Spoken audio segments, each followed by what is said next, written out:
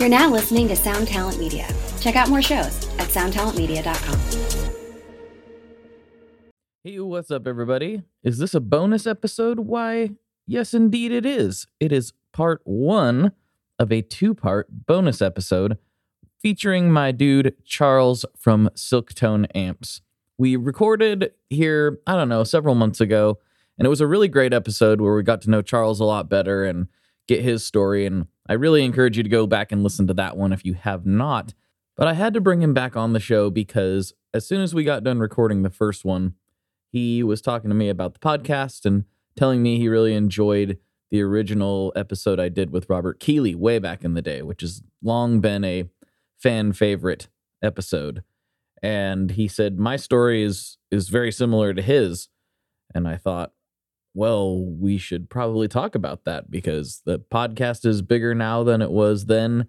And those type of stories of addiction and recovery have been a somewhat reoccurring theme on here. And I get a lot of messages and feedback that people really enjoy hearing those stories and they can be really helpful. So when Charles brought up the fact that his story was so similar, we immediately started saying, hey, well, you got to come back on. So he came back on and we went for over 2 hours, I think.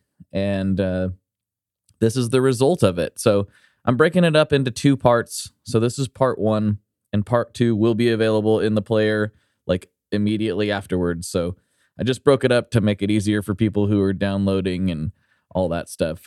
I've gotten some feedback saying that the longer episodes take, anyway, logistically, it just made a little more sense to go that way. So it's a two-parter. We'll see if that works better for more people. We'll see how it goes, but it should be available in your feed immediately when you're done with this one. So without further ado, let's get into this. I hope you enjoy it.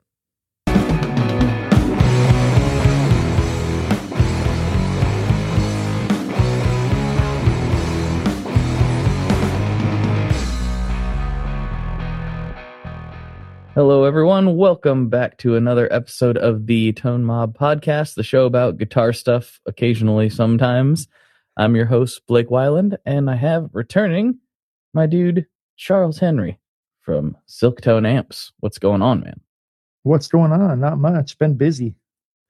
Wasn't sure we were going to get to do this today. They were just running all kinds of equipment just right outside the shred shed, and it's double walled and has 2 layers of 5/8 drywall and all that jazz. But there's only so much you can do when it's literally 10 feet away, just wide open, full RPM wood chipping.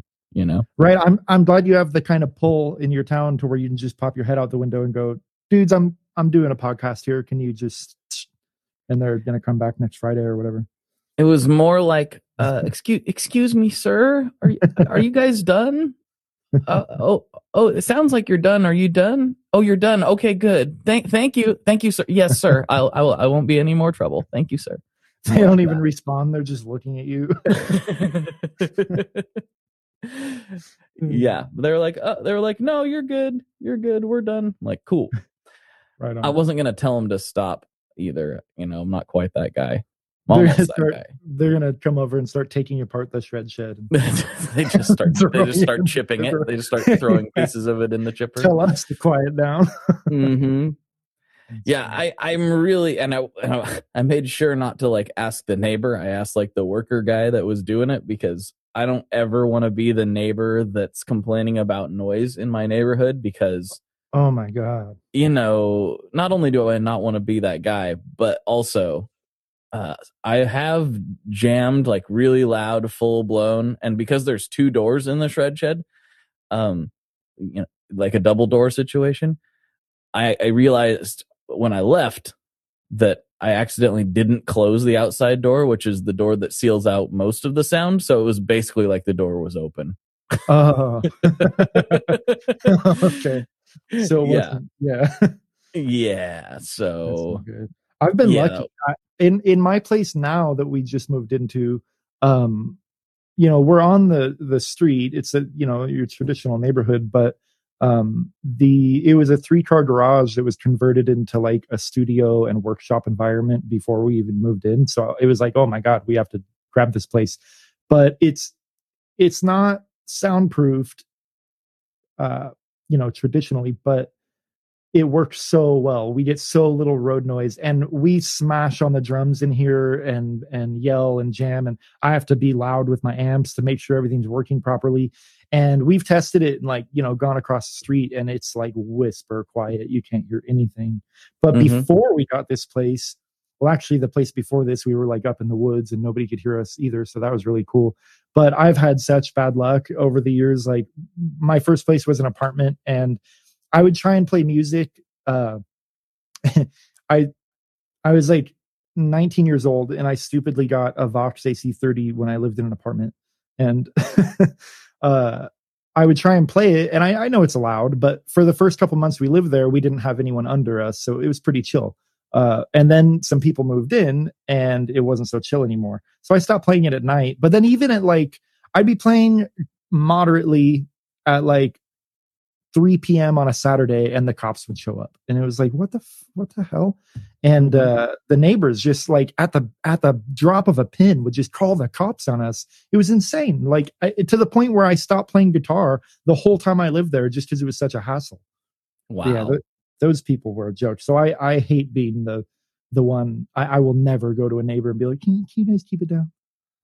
Yeah, I just can't, because if it's not music, it's, I used to have this Nissan 240SX that, had an engine swap in it, and, it had basically not entirely straight piped exhaust, but basically. And every morning I'd get up for work at, whatever time it was, 5:30 in the morning, and it'd be iced over. And I'd be like, well, I got to warm it up. And it was loud.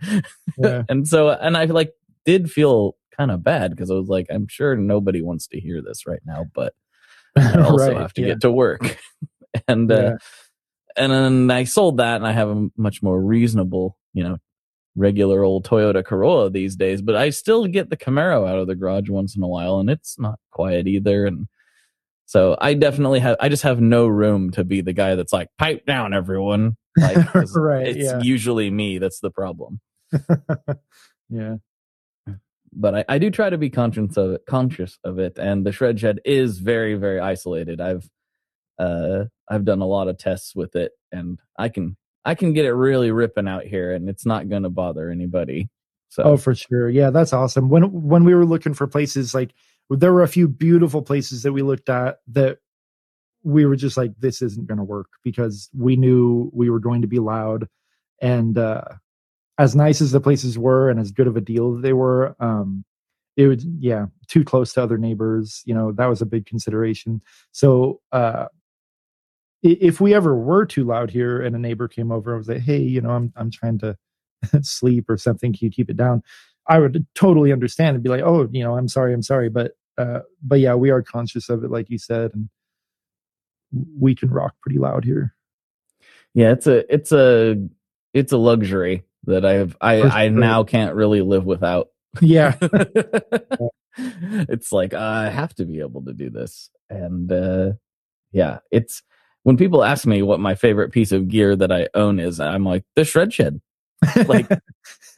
Like for real, like, no joke. I like, most of the other stuff would be kind of useless, right, if I didn't have that. So I love having the shred shed, and if it doesn't have to be as big as it is, but like, if I were to move, I would definitely be budgeting in another build of some sort. It doesn't have to be quite as tall and ridiculous, but I would definitely be budgeting in something. So did you convert something that was there, or did you build the shred shed from nothing? Nope, it was nothing. Oh, wow. It was just an empty spot in the yard. Oh, that's awesome. And it was like, well, I think it'll fit here. And it did. So yeah, it was quite a process. I was going to have it be like, I was going to have it be a several year project, and just kind of do it as I had time. And then we found out we were having my first child, and it was like, wow, all this stuff needs to get out of the house immediately. So it became a priority, and I did manage to get it finished before he was born. So yeah, it's been really great. And then also, looking, I didn't know this at the time when I built it, but looking into the future, it was really, really important because I now have a place to work, and right, yeah, I've been working at home for several years, and doing what I do just simply would not be feasible if I had to do it in the house. Oh, for sure, yeah. It's we had a little 1-bedroom house at our last place, and I grew out of it really fast when I started up Silktone. It doesn't take a lot. Like the smallest amount of production is like, oh crap, where'd my kitchen go?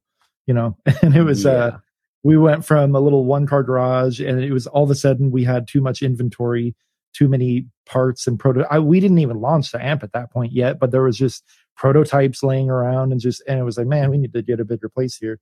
So when we were looking for a place, it was either something that we could use where they had it already and we could convert it, like a big garage or a big shed in the back, or something with a lot of land where we could pop up like a shred shed type thing, like you did.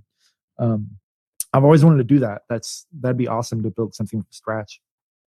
Well, don't worry. Now, if you tried to do it in 2021, it would only cost 17 times what it would normally cost due to the... Oh, Lord, I know. Jesus, everything. I've been... God, don't get me started. I've been hit left and right on material costs. It's insane. Wood, cabinets, my chassis and stuff for the amps skyrocketed. I had to order 5 times as much as I normally do, where I'm not producing that many right now, but I had to order that much just to get the attention, because they're like, one sheet. No, we'd rather deal with someone else.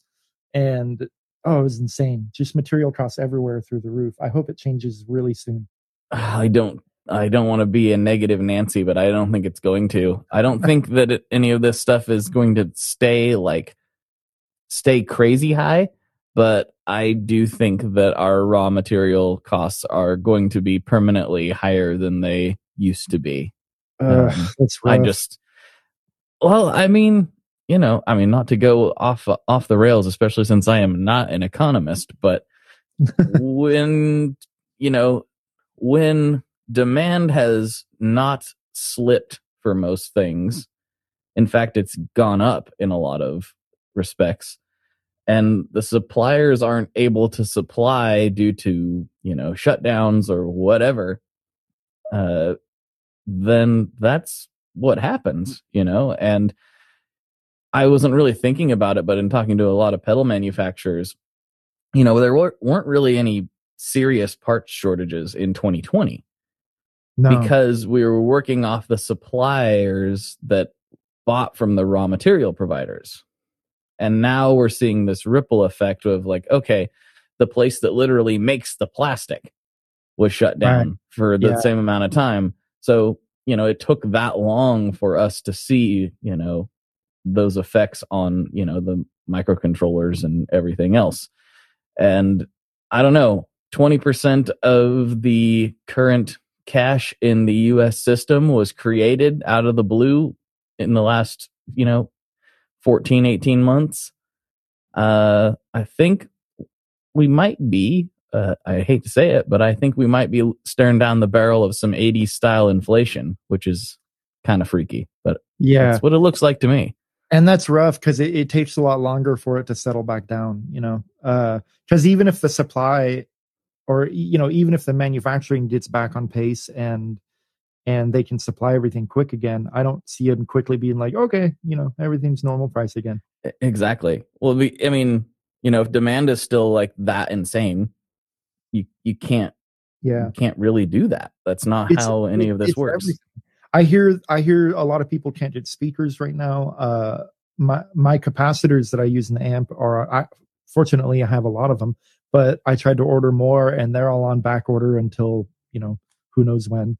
And early or like mid last year, the transformer manufacturer that we were using shut down, and I know that affected a lot of people because a lot of people were using them.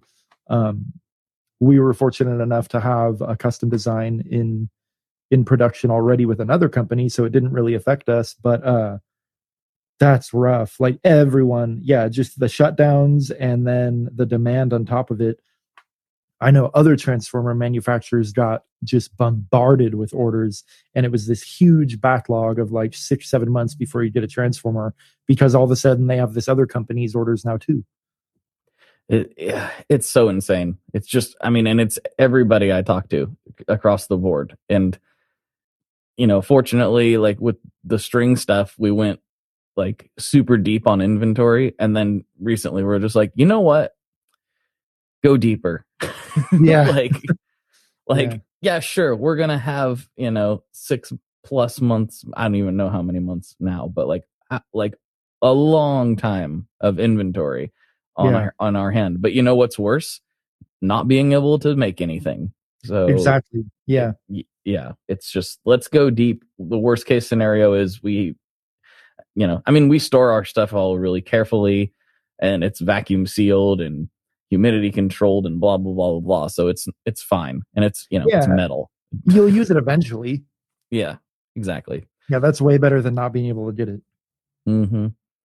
But it's tough. It's tough because you can't do that with everything, Right. This is literally wire. So it's like, there's a few different places to get it for the most part. Well, I'm actually not. Well, that's not entirely true, but still. Anyway, well, other than the woes of trying to get parts and whatnot, what else has been going on with you? Oh, just been busy, man. Been super busy since we talked last. I've been doing a lot of demo recording, and I haven't released a lot yet out of this studio. But I got a new Apollo unit that's been pretty sweet, and then just production, like just hitting it hard with the social media thing, and we got a really great demo out. Ryan at Demos in the Dark, I've been talking to a lot. He released this amazing demo for us. Oh, and I saw it. It was so good. Oh, it's so good. I try not to be biased because I know it's my amp that he's representing, but I watched it a few times. It made me want to buy one. I was like, I think this might be the best amp demo I've ever seen. He's very good. So good. He's a very good player, and he presents things really, really well. I like him a lot. He's a good dude. It was cool. Yeah. And then he put me into contact with some cool friends, and we've been ramping up our dealer base, and it's been really busy. But it's been busy, but it's been kind of a weird couple weeks. It was I kind of just like hermited out in my house the last couple weeks just because it's been so weird with I've been trying to get as much work done as I can, but it was the 1-year anniversary of losing like my best friend and cousin last week, and I didn't think the anniversary would affect me as much as it did. I've always kind of said like I anniversaries are weird. It's when something sad like that happens, it's like whether it's 200 days or 365, who gives a crap? It sucks either way. But then it popped up, and like it was rough, man. Like we didn't get to do the memorial thing last year because he died on May 4th, 2020. So everything is shut down, social distancing, not allowed to have funerals, nothing like that. And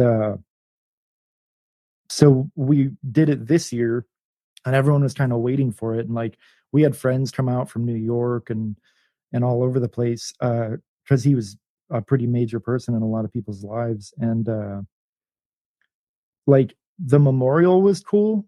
It wasn't as super emotional as I thought it would be because it was really chill. We hung at my aunt's bar in Oakland, where we all used to hang out. So it was kind of the perfect fit for a spot.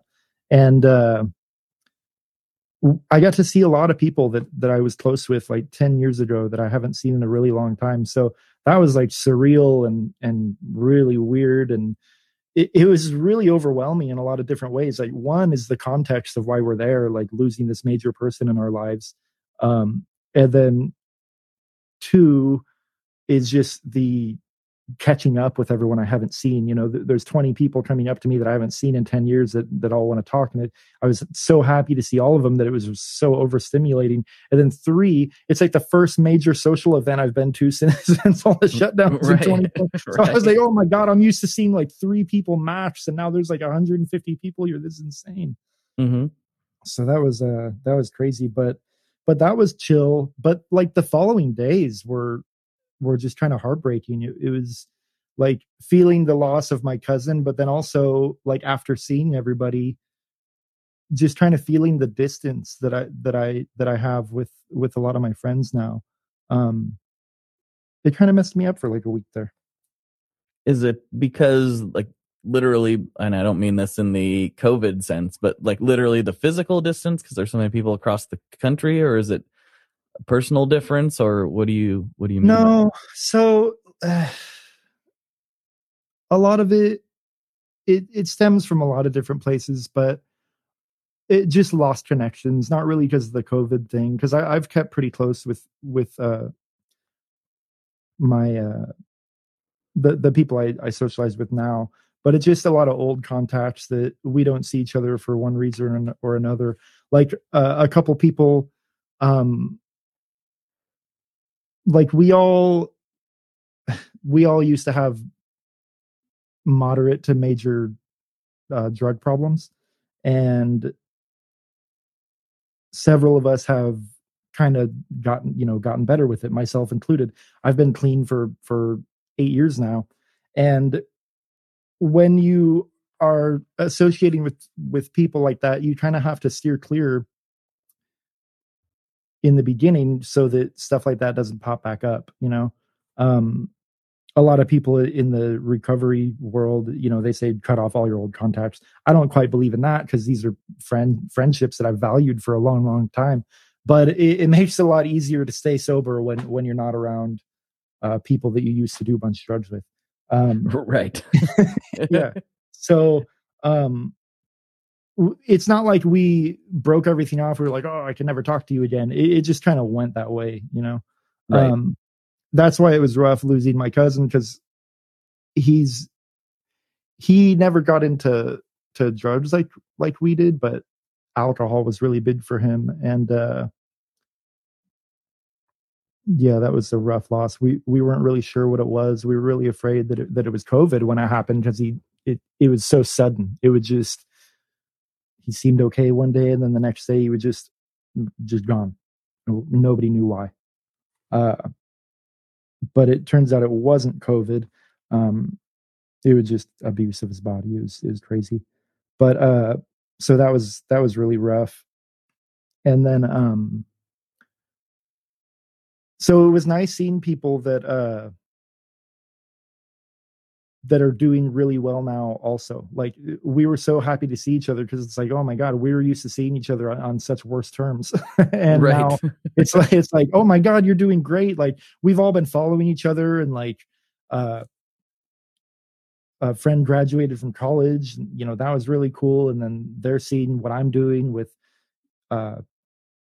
getting engaged and buying a house and starting up the business and everything, and just really happy for each other. So that was cool. Yeah, part of the reason I wanted to get you back on was because when we hopped off last time, we were talking. Well, we talked for quite a while, but one of the things you brought up was the Robert Keeley episode, specifically the first Robert Keeley episode of this podcast.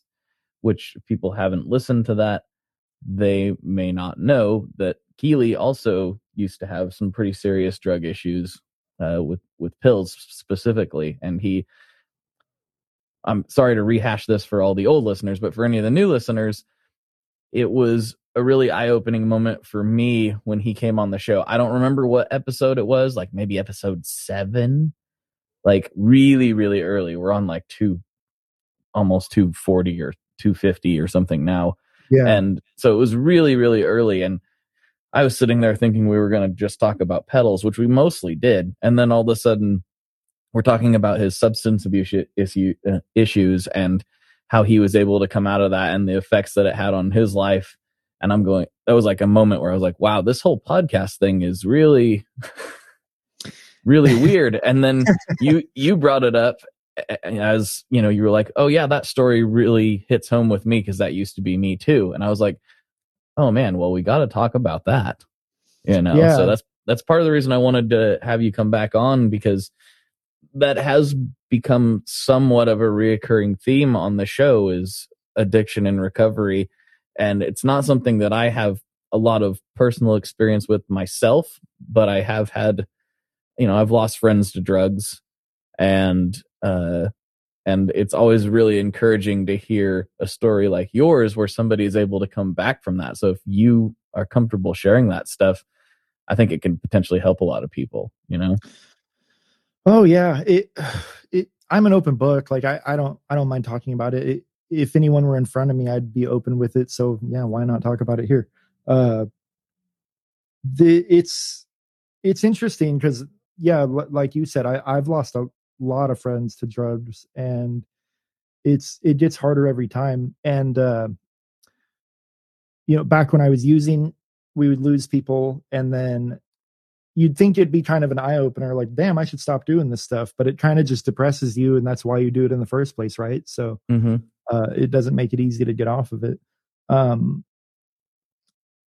the Like I said, with my cousin dying, that was the hardest hit because we were all doing okay. Like the last time we hung out, um, I say my cousin, he was more like my brother. Like a lot of people aren't as close with their cousins as I am. So I like to say like he's more like a brother to me. Like we're the same age. We grew up like side by side, me and my two other cousins.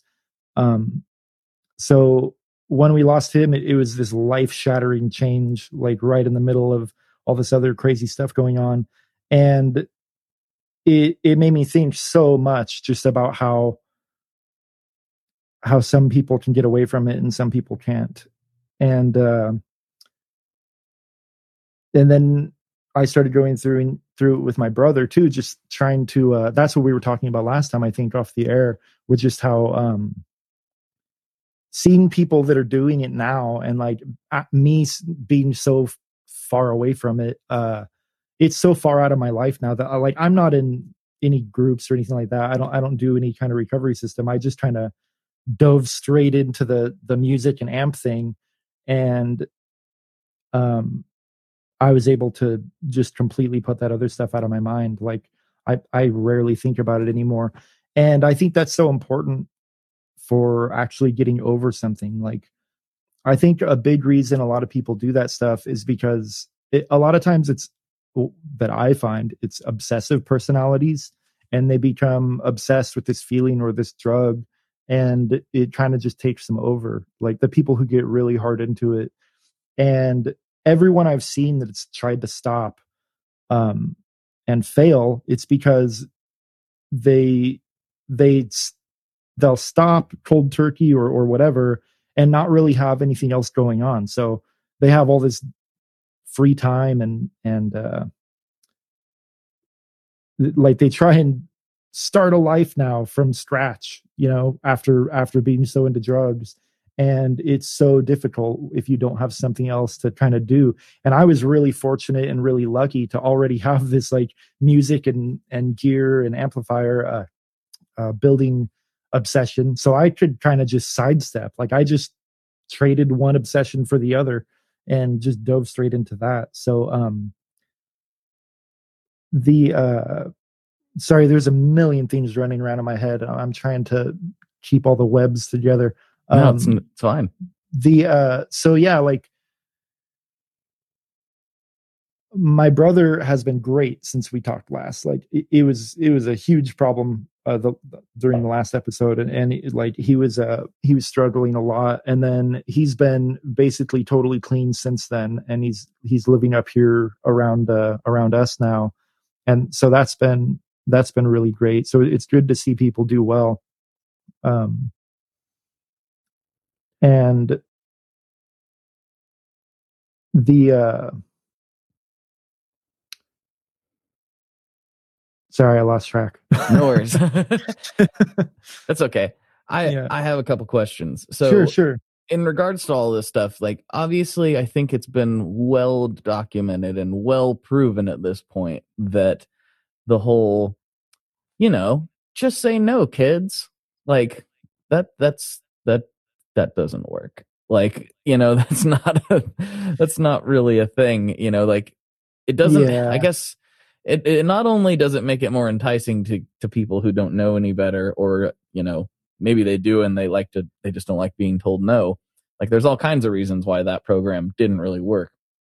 But more importantly, I feel like it ignores those that are already struggling. And I don't think there's enough focus even today, even though things are a lot better.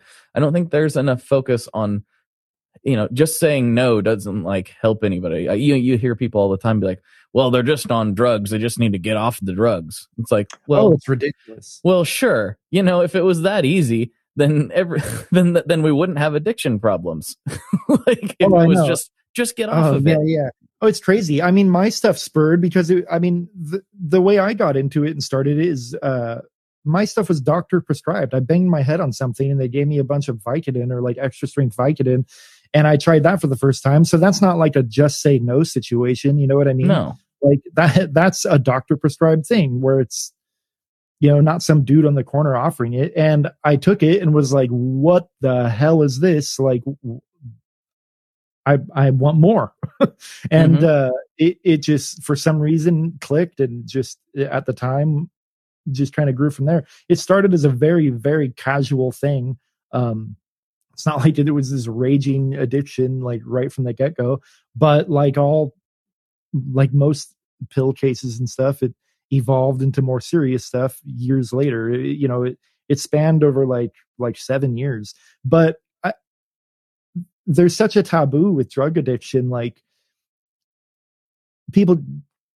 you see someone on drugs or you hear that someone is addicted and they almost start being treated like a leper, but that's not always the case. And people have this idea of drug addicts in their head and they think of the, really hardcore, like homeless cases you see on the street or something, but it's normal ass people. Like I know so many people and I dealt with so many people that just held a job at the grocery store, or like me, I always held a job. I was pretty functional.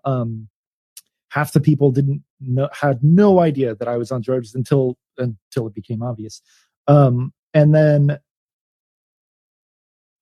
yeah, like you said, there's nothing out there to kind of reel that in and get people off of it. There's AA and NA and stuff like that, but that's, I think it works great.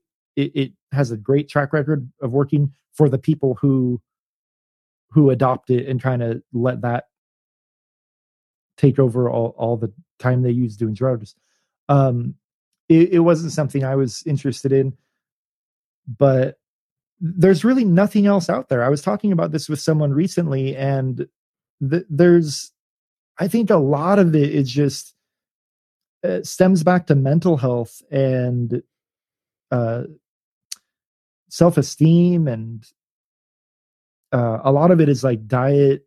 For me, a lot of it was like just diet and general health in general. Like I'll share here that like when I got off of it, there was a time like a year later that I used it again, and I wouldn't call it a relapse because it's not like my whole habits changed or anything. It was just like a one-time thing, and like, oh yeah, try that out again. And I hated it. It was terrible. It was so surprising. I was like, what the hell? Like, I used to like this. This is disgusting. I felt so gross.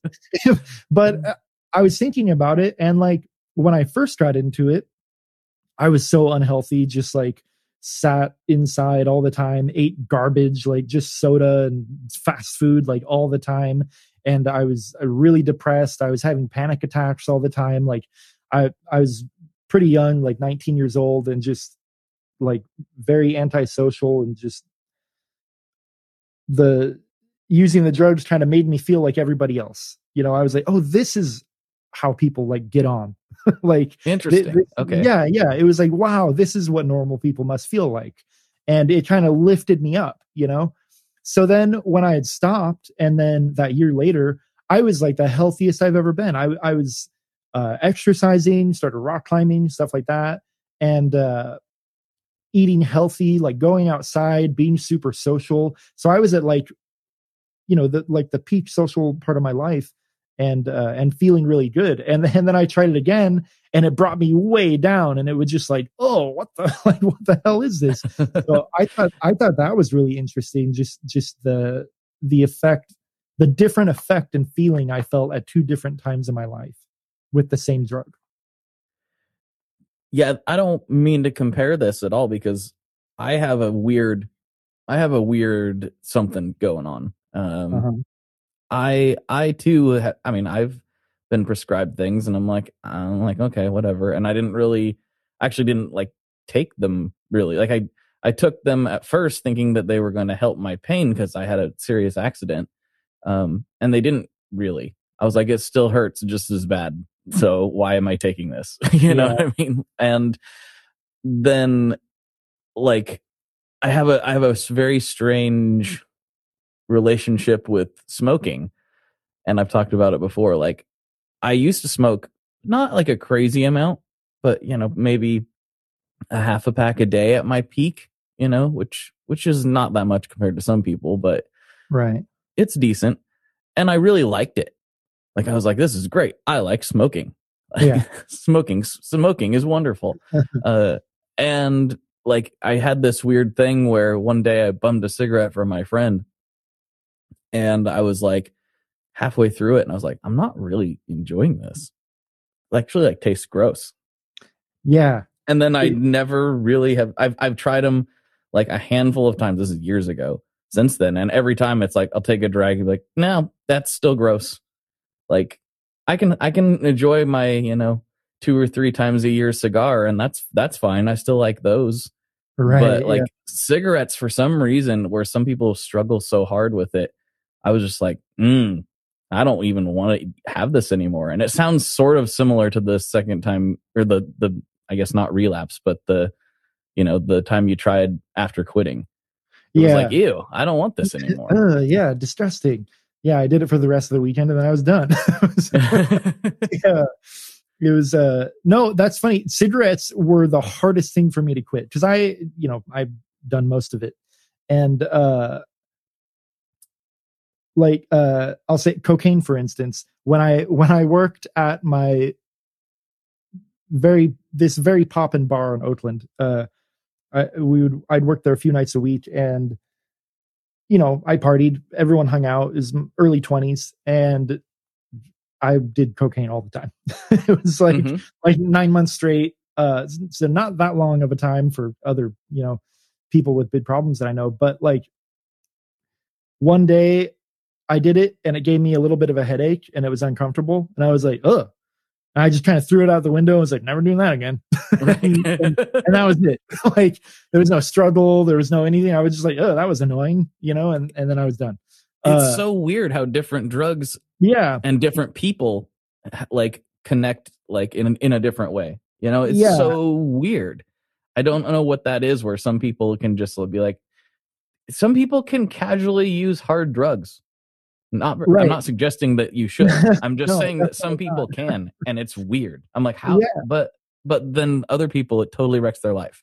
Yeah, that's how I felt with like the cocaine thing. I would see people with a big problem, and I'm like, what's the problem here? Like, it's fun sometimes, but okay, whatever. I just set it right down. But then opiates, it's like it keeps drawing me back in.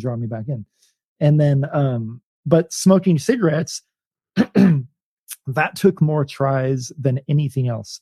Like, it wasn't as hard physically and mentally to actually like stop and kick, because when I got off opiates, there was about a week of withdrawals, and it sucked. It was terrible. It was the worst week ever. I basically just locked myself in my room and watched Disney movies and bawled my eyes out over like Up and stuff like that. Well, Up and making anybody cry. Like, hey, I know come on. It's not enough as it is, but then like crazy like withdrawal emotions on top of it. It's just like, oh my god.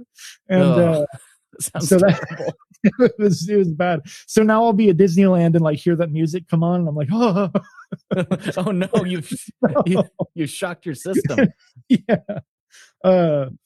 But that, once I actually did it and got through, because a big part of it after a long time is just, I don't want to be sick.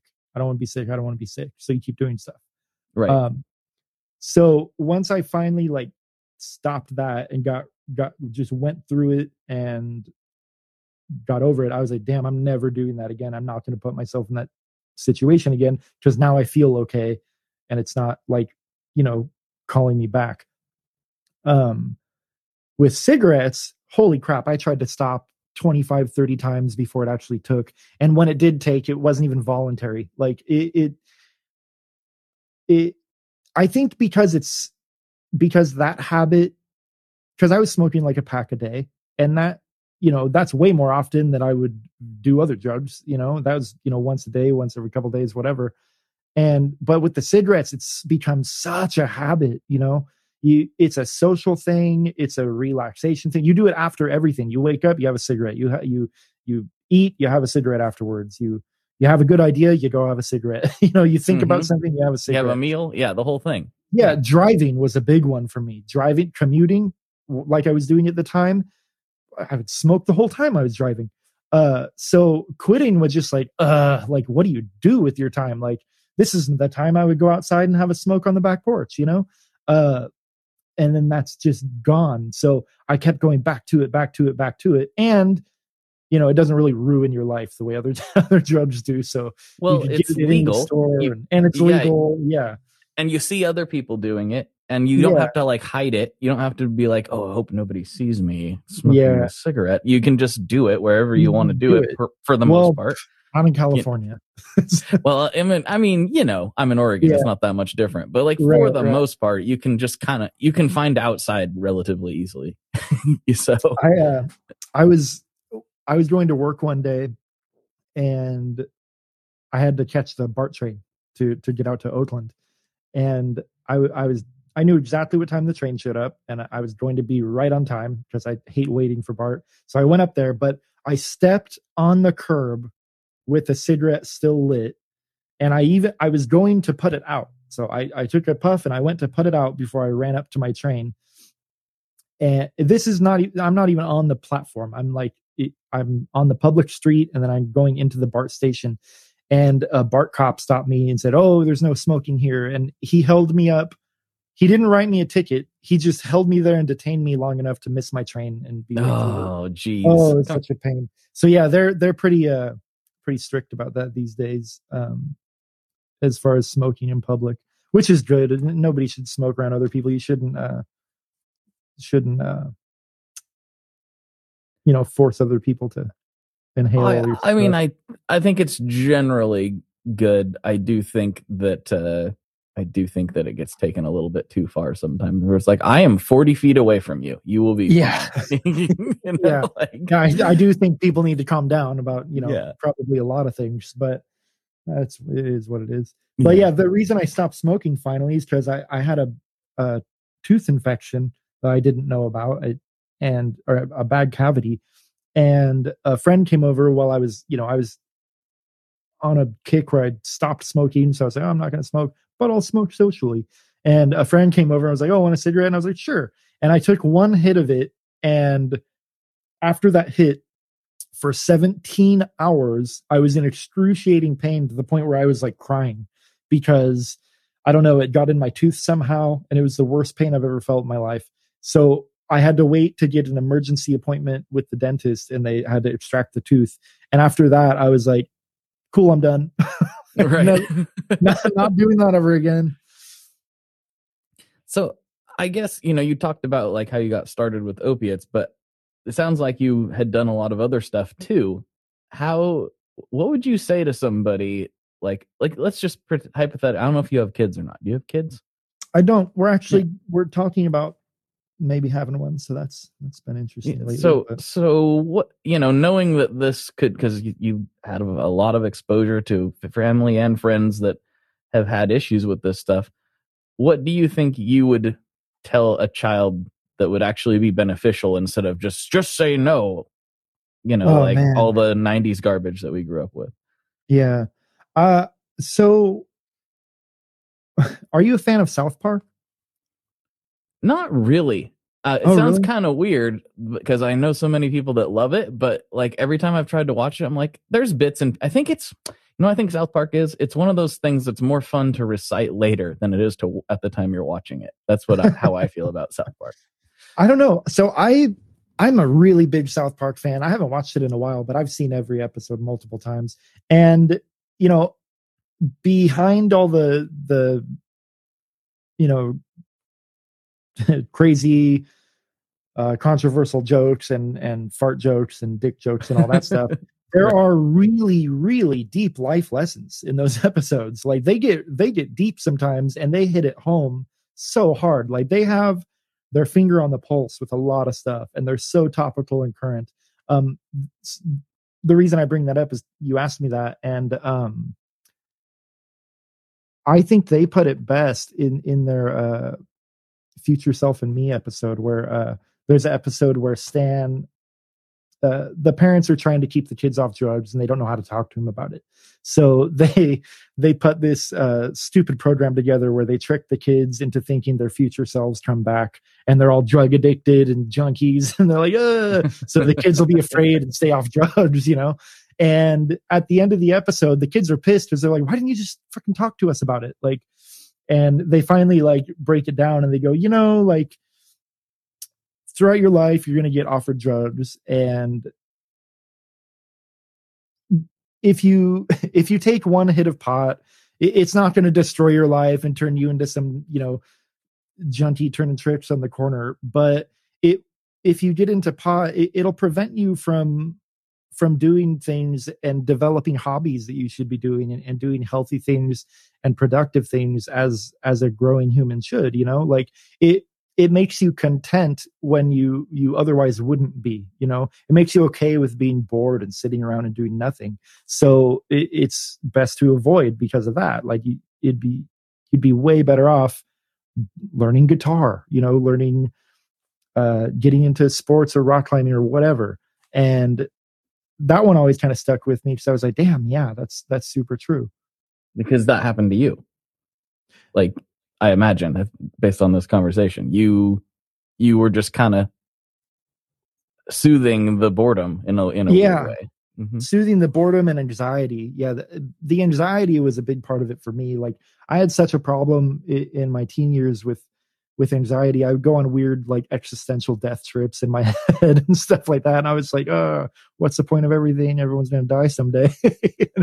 You know, just, and I get kind of lost in that and have anxiety attacks or panic attacks or whatever. And the drugs kind of put a stop to that. That's why I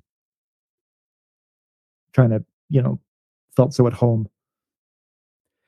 And taking this a step further, you mentioned the trying to find something to occupy your time with, you know, when you are trying to quit, or, you know, getting healthy just in general. Right. What about if somebody happens to be listening to this right now that is in the same place you were, which there's a non-zero, not a zero chance, or what am I trying to say? There's a good chance that there's somebody that is hearing this right now that is going through that. What would you say to them? Like, what would your advice be to somebody that's like right in the throes of it? Right.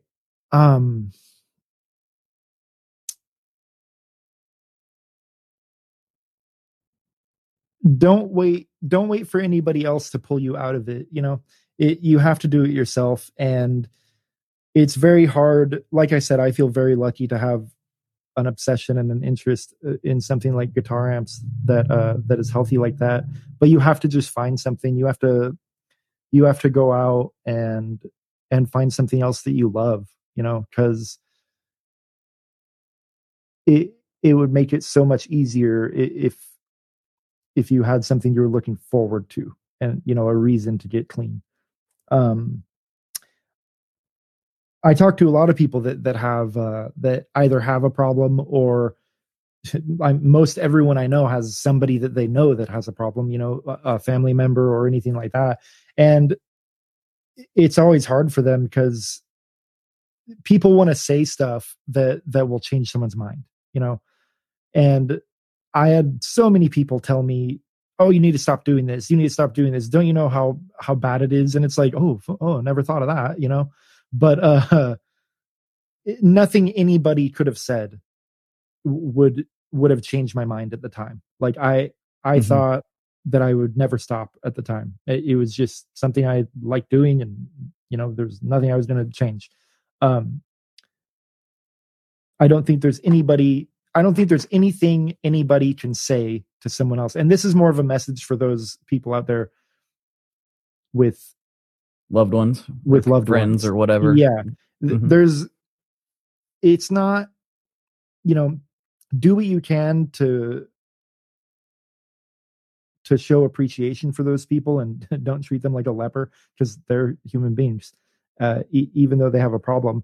But it's not your responsibility. It's not other people's responsibility to get someone else clean, because it's like talking to a wall. Like, there's nobody can do it except for the person involved. You have to get to that point on your own.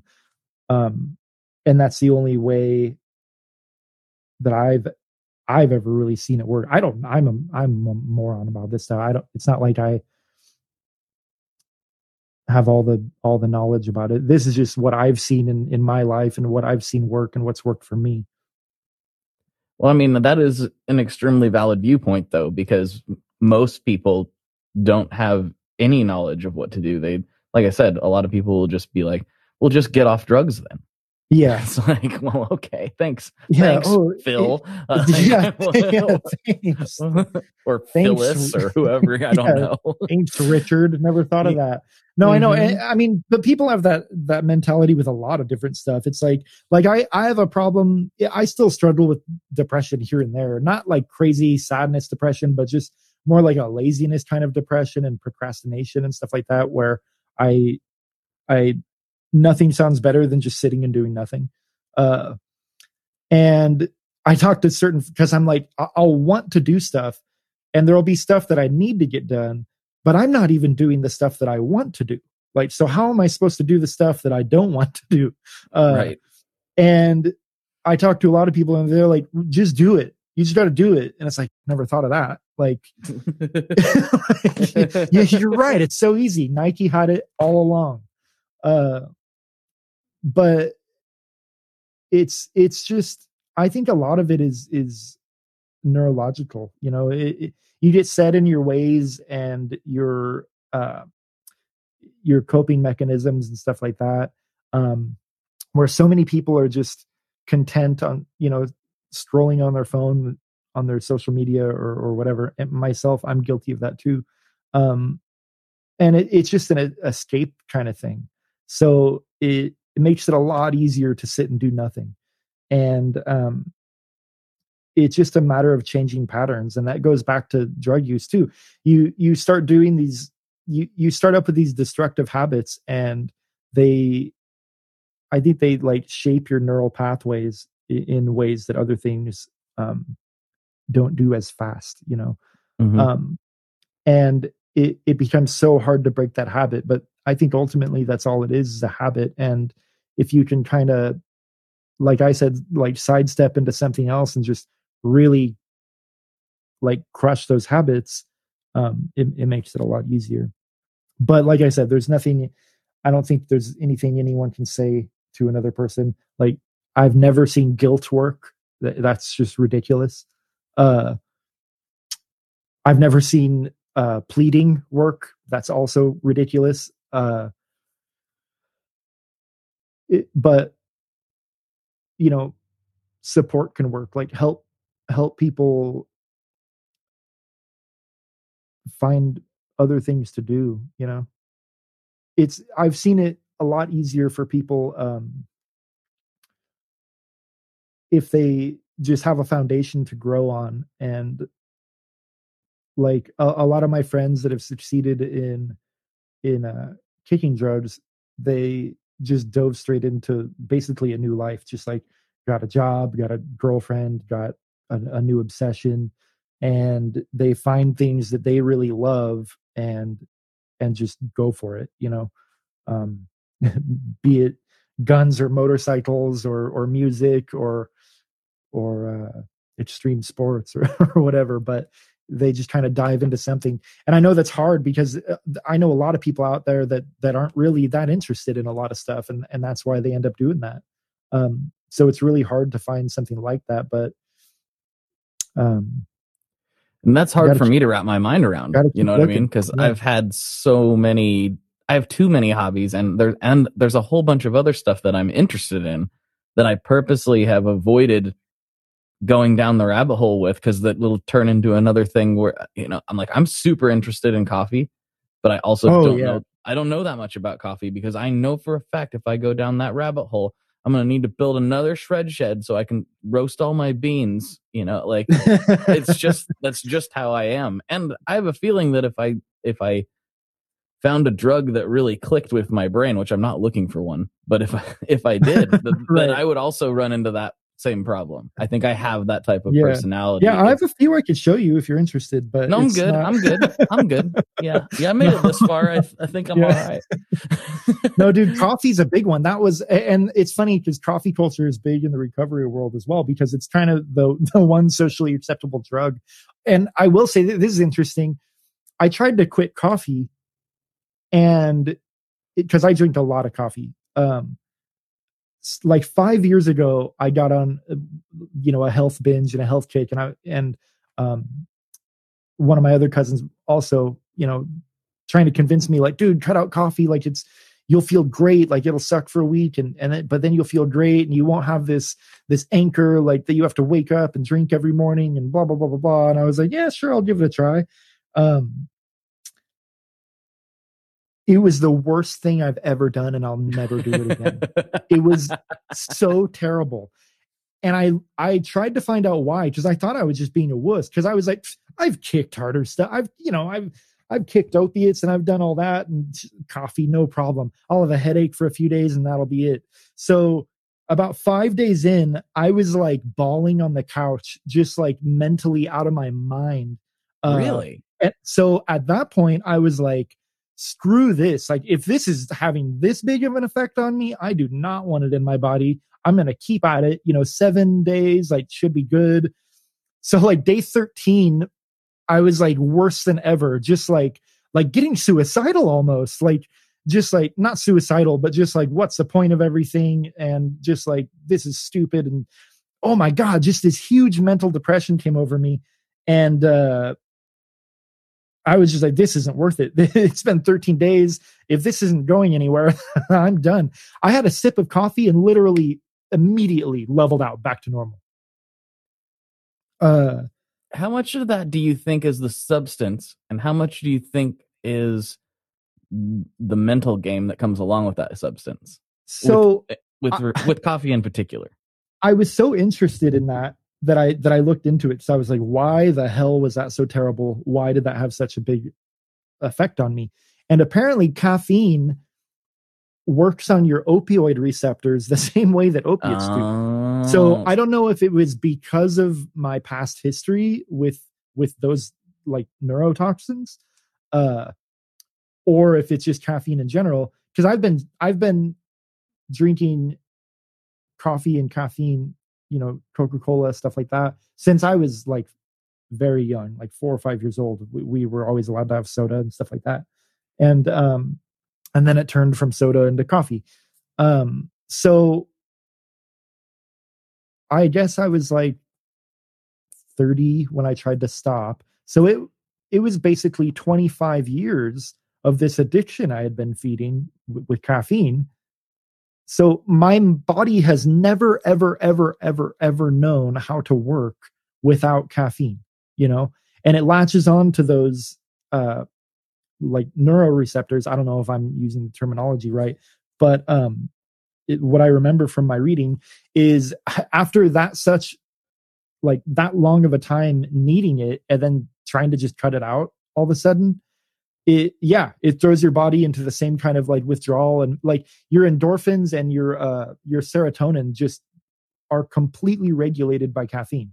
So in the same way that opiates do that. So I was lucky enough to, when I stopped opiates, I had only been doing it like, a lot for like 3 or 4 years. So I was able to stop, and it sucked for a week. And then I wasn't depressed after that.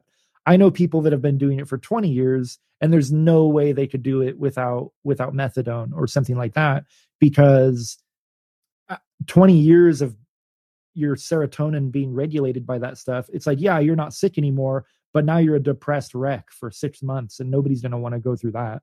So your body has to learn how to readjust to all that stuff. And that's where methadone clinics and stuff like that come in. I was lucky enough to not need it, but I know a lot of people that do, and there's no way that someone doing it that long should try and do it without it, I think.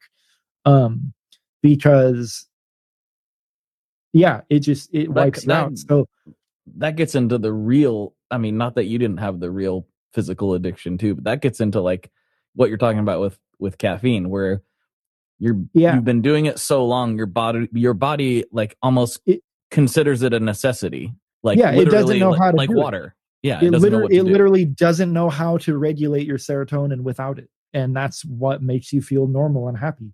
So from my reading, I was reading that if I did keep not drinking coffee, it would, regulate itself out after like 3 or 4 months.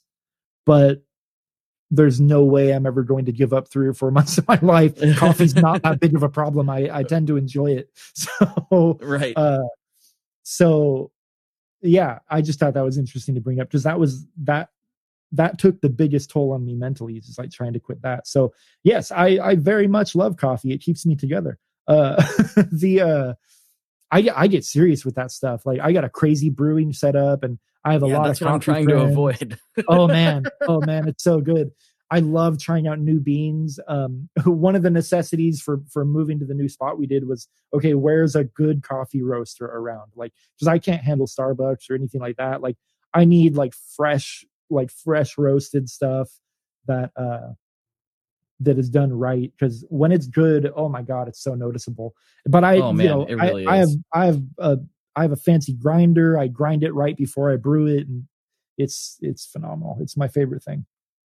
Yeah, see, I really, really like that stuff, and I live in Portland, so there's plenty of it around, and I don't know about any of it. They're into coffee in Portland. Yeah. Did you hear that? Did you know that? Yeah. Did you know that? Yeah. I don't know hardly any of it, but I do know like my favorite coffee spot in Nashville. And then I found a new one in Kansas City here recently called Second Best that was just amazing. Barista parlor in Nashville, by the way. Nice. Yeah. So, but I'm really concerned that if I do get heavily into it and I find something I really like here, that it'll just be like, well, this is a new thing that I have to do. And I could see myself just going right off the edge. So I've drank really poor to medium quality coffee for most of my life.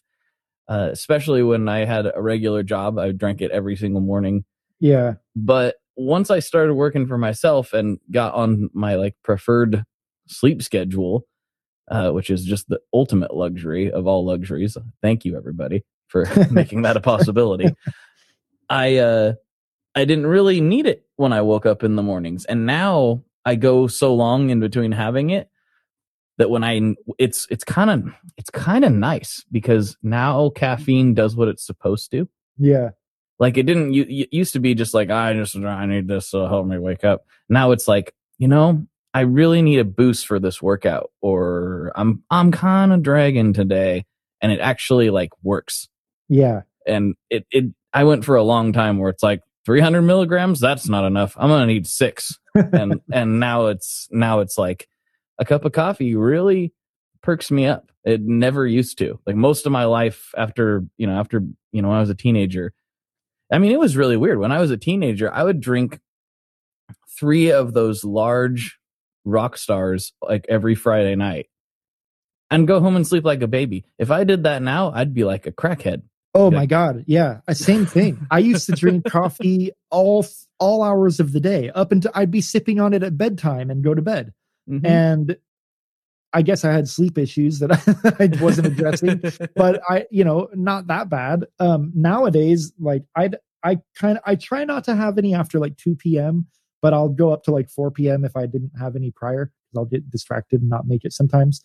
But if I have it in the afternoon, I'm just laying in bed awake at night, just going nuts. My mind racing, impossible to fall asleep. I don't know why that changed. Yeah, it's something about getting older, man. I don't know what it is. Everything has changed for me. Not everything, but a lot of things have changed for me after 30. Yeah. I still eat a lot, but I used to eat like an inhuman amount of food. Like It's fun. it is, but I mean, Yeah. like it was really insane. Yeah. I physically can't do it anymore. Oh, Like right. Yeah. I physically can't fit that much food into my stomach anymore. And I look back at some of the meals I used to eat on the regular, and I was like, how did I do that? I couldn't even do a quarter of that now, and it hit right at 30. Like we used to go to this hamburger place every year with it's kind of a funny tradition. It's like my dad and his friend, like every Christmas, we would go with their family and go to this place called Calamity Jane's that you rest in peace. It's closed. But we would go there literally every year for Christmas. And ever since I was 12 years old, I'd get the Trail Boss, which is their massive hamburger. I don't even know how big it is. It's like well over a pound of all kinds. It's insane. Like it's huge. Like my dad could never eat it. That's how big it was. Wow. And I got it every year. And every year everybody would be looking at me like, is this the year he's not going to be able to eat it? Is this the year he's not going to be able to eat it? And when I hit 30, that was the year I could no longer eat it. I mean, I would eat this thing no problem. I would be done with it and eat onto the deep fried mushrooms by the time most people had half theirs gone. Yeah. And yeah, it was like a light switch. It wasn't a gradual thing. It was like, uh-oh. And now I'm looking at that. I'm going like, what other kinds of things are going to, that's not really a big problem. That's not really an issue. That's just like me not being able to do something I shouldn't have been doing in the first place. Right. Yeah. And now I'm like, what's going to break on me when I crest 35? What's going to happen? I don't know. Yeah. I'm noticing more and more just body issues that pop up, just muscle tightness and stuff like that. It's a pain. I had a huge back issues a few years ago that I got injured at. I was working with this dude and I tried to catch a box that was actually empty, but it just like jerked my back weird for some reason when I was bracing for it. And it screwed me up so bad. I needed help like standing up and sitting down. And I tried everything, physical therapy and massage and all that stuff, and nothing seemed to work. And then I got into, exercising and actually trying to be fit and healthy, and started rock climbing, and it like fixed me up. So like got me like 99% back to normal. Like my back feels great now. I have more core muscles and all that crap. And then when all that stuff closed last year, all the gyms are still closed around here. Hit me right back to feeling like super tight in my shoulders and my neck. And I'm like, God, I'm only 35. Like this feels like a 60-year-old's problem. What the hell's going on? Yeah, that was a big issue for a lot of people, and myself included. The gym is where I go to just blow off steam. Like, yeah. This is, and I put on some sort of ridiculous hardcore thing in my headphones and just go crazy. Yeah. And not having that in 2020 was, I went for several months, and I finally was like, I don't care. I know exercise equipment is way overpriced right now, but I am going to buy some. And so, yeah, I've got a power rack and everything on my back porch now, much to the annoyance of my family. But I'm like, hey, you don't like Dad when he doesn't go to the gym? Yeah, I know. That was tough for me because I can't do it. I can't stand just doing the normal gym routine. I have to be in a more social kind of environment, and it's weird to talk to people at the gym when you're doing that stuff. That's why I got into the indoor rock climbing and stuff, because it's a very social thing.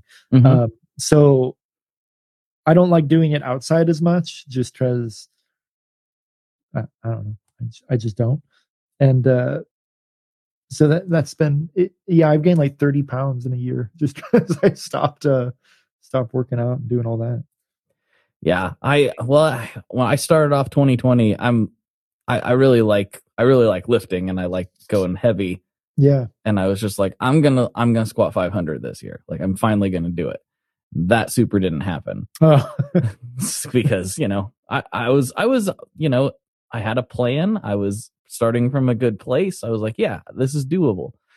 And yeah, now I'm almost back to where I was at the beginning of 2020. And I'm like, okay, maybe 2021 is the year of well, 500. Look at it this way. You didn't squat the 500, but really what's more, squatting 500 or getting through 2020 and squatting the weight of the world and a pandemic and all that stuff. So really, you exceeded your goals. This is a good way to put it. Yeah, we had the firestorm, we had the ice storm. Dude, yeah, the firestorm. I'm getting ready for that again. Are you ready? See, we don't deal with that here.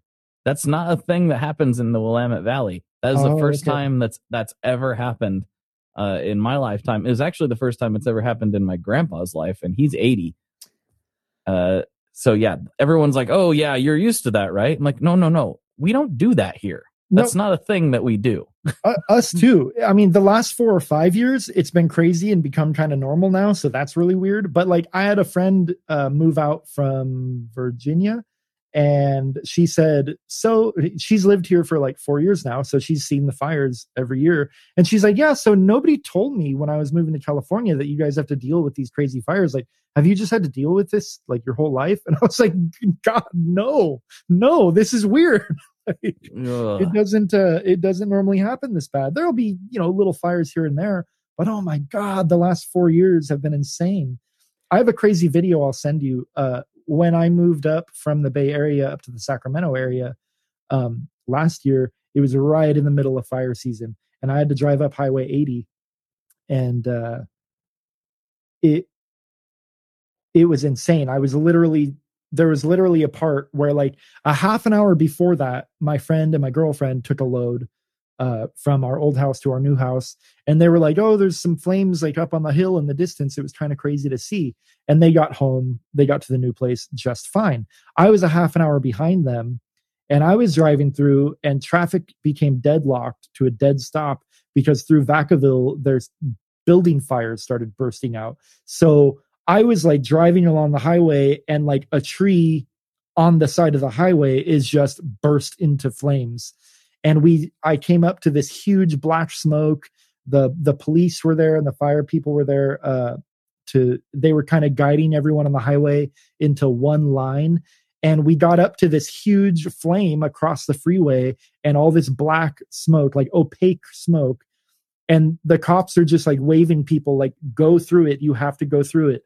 And people are looking at the flames and looking at the cops like, and then they just gas it and just bounce through it. And wow. I had to do that, but I recorded the whole thing because I was on the phone with my girlfriend. So I'll send you that video if you're interested. It's insane.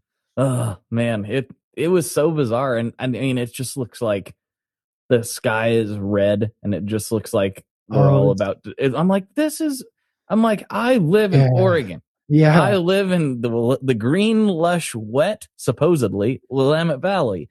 What is going on right now? And it's like, oh yeah, climate change. It's insane. Interesting. Oh, I know. Yeah, interesting. Yeah, I think I've heard of this before. Well, that's the thing. Is like, I mean, I used to work in the petroleum industry, and like that wasn't necessarily a popular thing to talk about. Right. But I was like, hey, guys, ever since I've been working here, we've had a snow event of some sort, sometimes major, sometimes minor, but we've had a snow event of some sort in Portland every year. When I was growing up, we never had snow. No. Never.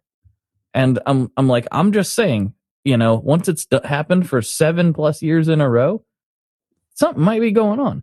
I'm just throwing it out there. Maybe, maybe someone should check on this. Maybe there's something to this. Yeah. Did you see it was terrible. And I hate to make any kind of joke about it at all, but it's very ironic. Did you see what happened to Paradise, California? I did not. The whole town is like gone. What? Yeah. Paradise last year. I think it was last year or the year before. I think it was Paradise, because I remember it being ironic. Paradise, California just burned to the ground. Like the whole town is gone. It's terrible for all those people. But holy crap, like what an ironic like photo or image. Like it's just seeing that's welcome to paradise and everything's on fire. It's insane. It's like out of a movie. Yeah. I'm starting to wonder if we're in a movie. I think maybe we're in a movie. I've thought that before. Simulation. Just weird. When I would go on my weird existential death trips, it was just like, is this all even real? Like, is this? So I've definitely like explored the simulation theory. Oh yeah. In my brain and with others before, and I've come to the conclusion, because a lot of people really spend a lot of time on it, right? I've come to the conclusion that it doesn't matter. Like, that's how I ultimately got out of all that stuff. Mm-hmm. That's just the thing. It's like, I was like, well, I'm like, hypothetically, I could see how it's possible.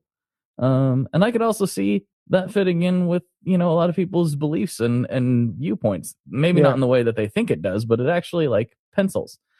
And at the end of the day, it doesn't matter if it's simulation. Right. Do you watch Rick and Morty or?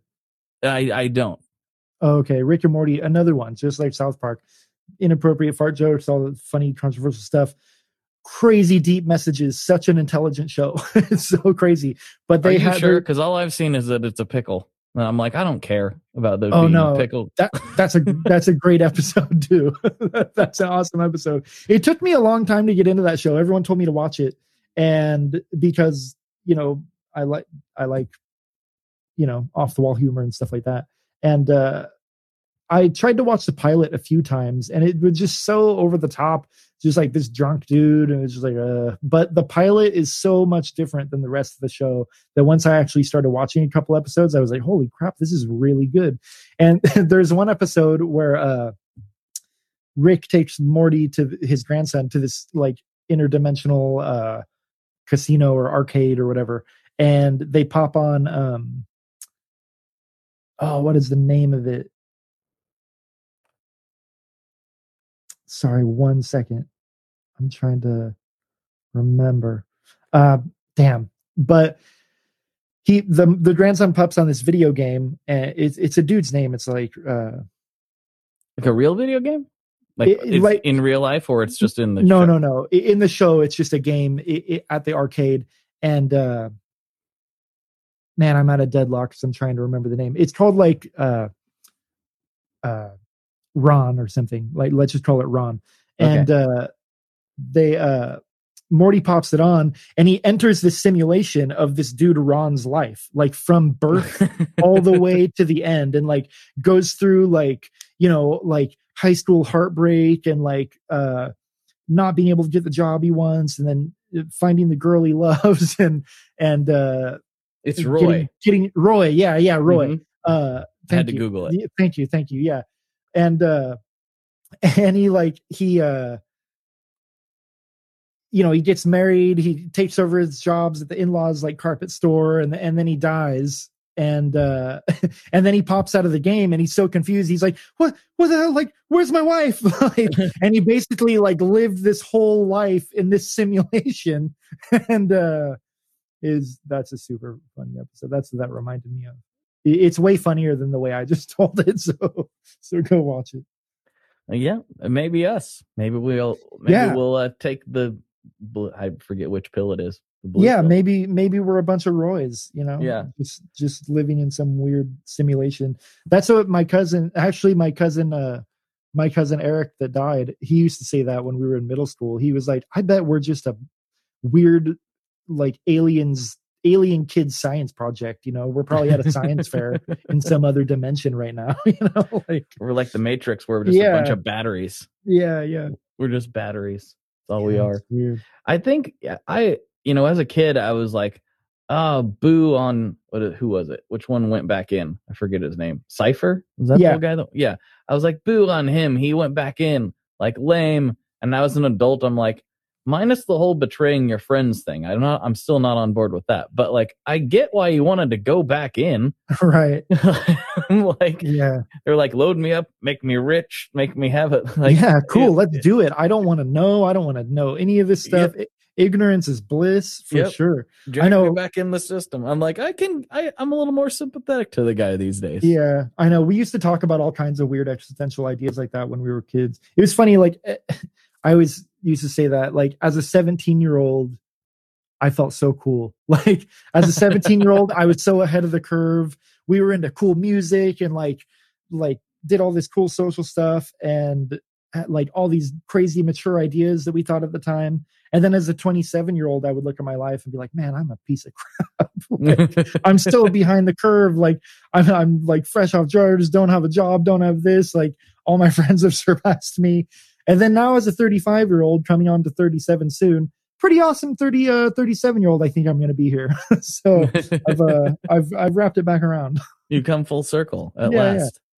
Yeah. It's a weird thing thinking about like how you were when you were a kid, right? Because I think about myself back then, and if you would have asked me, I would have said that I think I'm a pretty nice guy, and I think I would have told you that I didn't think that I was cool. But when I look back and like think about how I behaved in certain contexts and situations, I was like, man, you weren't really that. You weren't what you thought you were. Oh no. You know, you weren't nice in the way you were. I wasn't terrible. I wasn't like a bully or anything, but like you weren't quite as nice as you thought you were, and you weren't quite as cool as you thought you were. Even though if somebody would have came up and been like, do you think you're one of the cool guys? I would have said no. But like, no, that's for lame people to say.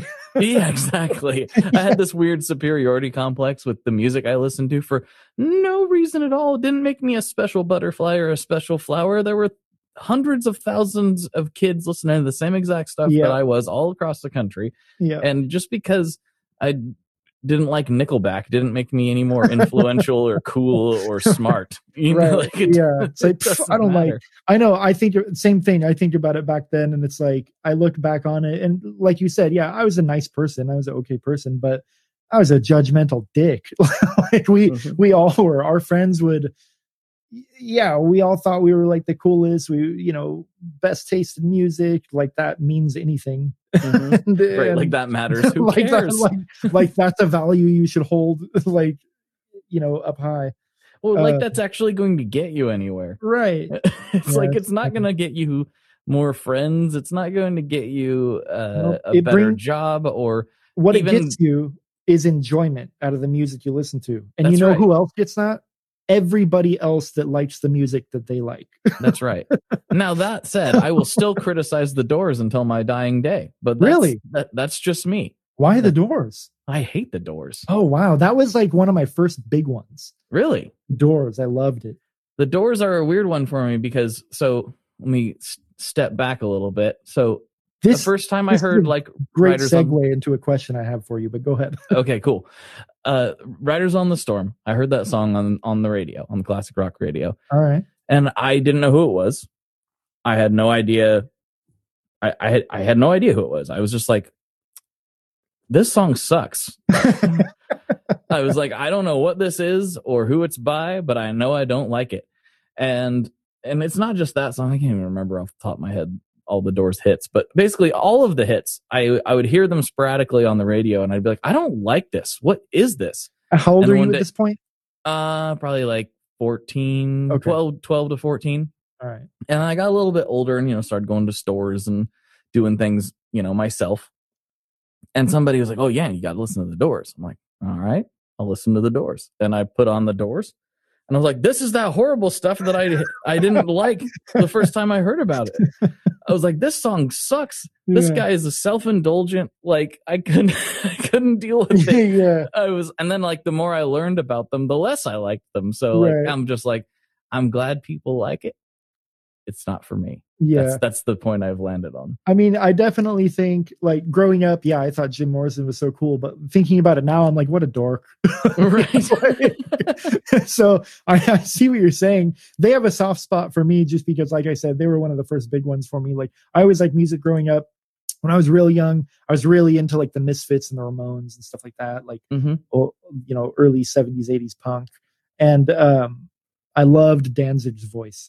And my uncle, I think, showed me the Doors and was like, oh, check, this dude kind of sounds like this dude.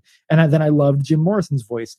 Riders on the Storm was never a favorite of mine, but I got deep into him because it was more musically expressive than the punch stuff I had been listening to. It was a little more complex.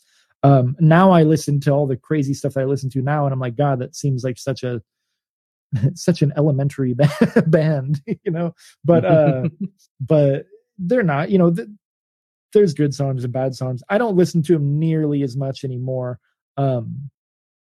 But I don't know, like I said, what a dork, but I think every musician that kind of takes himself seriously too much, it kind of comes off as a dork, and that's fine. You can be a dork. That's good. No, that's fine. I mean, I'm definitely a dork. Oh yeah. There's no arguing with this. Yeah. Big time. It's a yeah. I mean, people listen to this podcast. They know I'm not very smart or cool. I'm just a guy that talks on the internet. That's all I am. I don't know what the hell I'm doing. I've just learned a lot of things that people seem to like over the years. So like, well, that's more constructive than what I've been doing. Right. So I had a question here. I had it on my notes in case we lost track, but we never did. But since we're talking about music, I've been asking people this lately. If you had to live with one decade of music and you couldn't listen to anything else from any other decade, which would you choose? All right. If you need the answer to that question, you can find it in the very next bonus episode that is right in your feed behind this one. Or if you're listening on the website, it's the next post. You can find it. It's part 2 of my chat with Mr. Charles Henry from Silktone Amps. And we get into a lot of random musical stuff on this next section. So a lot of just music nerds talking about music nerd things. And it was a lot of fun. So hopefully you enjoyed these bonus episodes. I like putting out the extra content when I can. And I super enjoyed this conversation with Charles. And I really like his amps. Go check out his amps. I'm using it all over my music right now. It sounds just incredible. And he's a great dude. Deserves some support. So go check his amplifiers out. Silktone Amps. Give him a follow on the socials and all that jazz. All right. On to part 2. And hope you enjoy. One last thing before we totally sign off here. I just want to remind you that if you do any shopping at Stringjoy, that's Stringjoy guitar strings made in Nashville, that will help me out as well. As I've said for years, I'm heavily involved in that company, and I really do think they're making the best products on the market. So if you would like to try custom strings, go to tonemob.com/stringjoy and check them out today. I seriously love what the team down there is doing. I help them out with all kinds of things, and by you supporting them, you are also supporting me as well. And hey, you need some strings, so why not get some custom strings just for your guitar and playing style? Again, the link for that is tonemob.com/stringjoy, and that will take you right to their website, and you can do all your shopping through there, and that will help everyone involved out. So thank you very much. Talk to you next time. We are brought to you by the wonderful folks at Gun Street Wiring Shop. Yes, Gun Street Wiring Shop. I've talked about them before. I used to say based out of Bend, Oregon, but guess what? Sean moved to my neck of the woods. Sean's in Portland. Sean is awesome and has helped me with a bunch of stuff lately. And if you have wiring needs for your guitar, he can help you too. If you want to get weird with it, he can get weird. If you just need to spruce things up a little bit, there's your guy. He takes all the guesswork out of doing your guitar wiring, and he makes it simple, and his customer service is top-notch, and I can't say enough good things about Gun Street as a company. I really respect Sean and what he's all about, and the product is top-notch. I've got 3 different guitars that now have Gun Street harnesses in them, and I could not be happier. So go to gunstreetwiringshop.com and check them out.